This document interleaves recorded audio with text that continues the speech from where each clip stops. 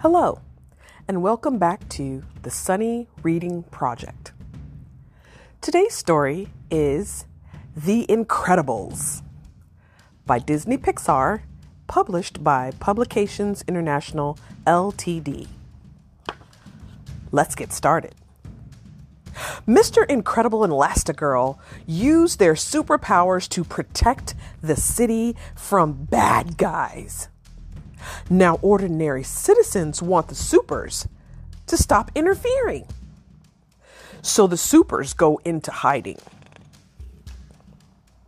Mr. Incredible and Elastigirl try to live a normal life as Bob and Helen Parr. Their children, though, have superpowers too.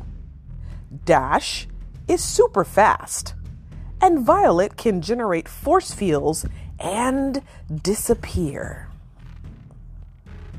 Bob likes to sneak out and help people. One day, he helps a woman named Mirage.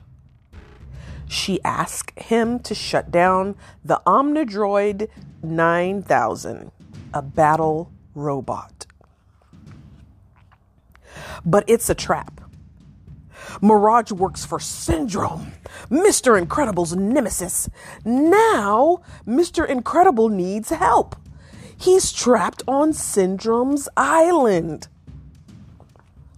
Meanwhile, Helen discovers that Edna Mode has designed new supersuits for Bob and the whole family. And she learns that Bob is in trouble. Helen and the kids don their new suits and track Bob down. Near Syndrome's island, Elastigirl stretches into the shape of a boat, and Dash kicks super fast.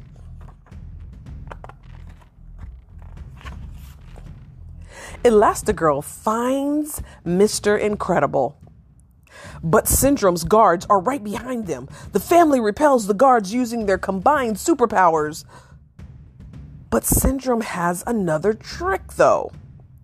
He suspends the supers in his Immobi rays, then leaves to carry out his evil plans.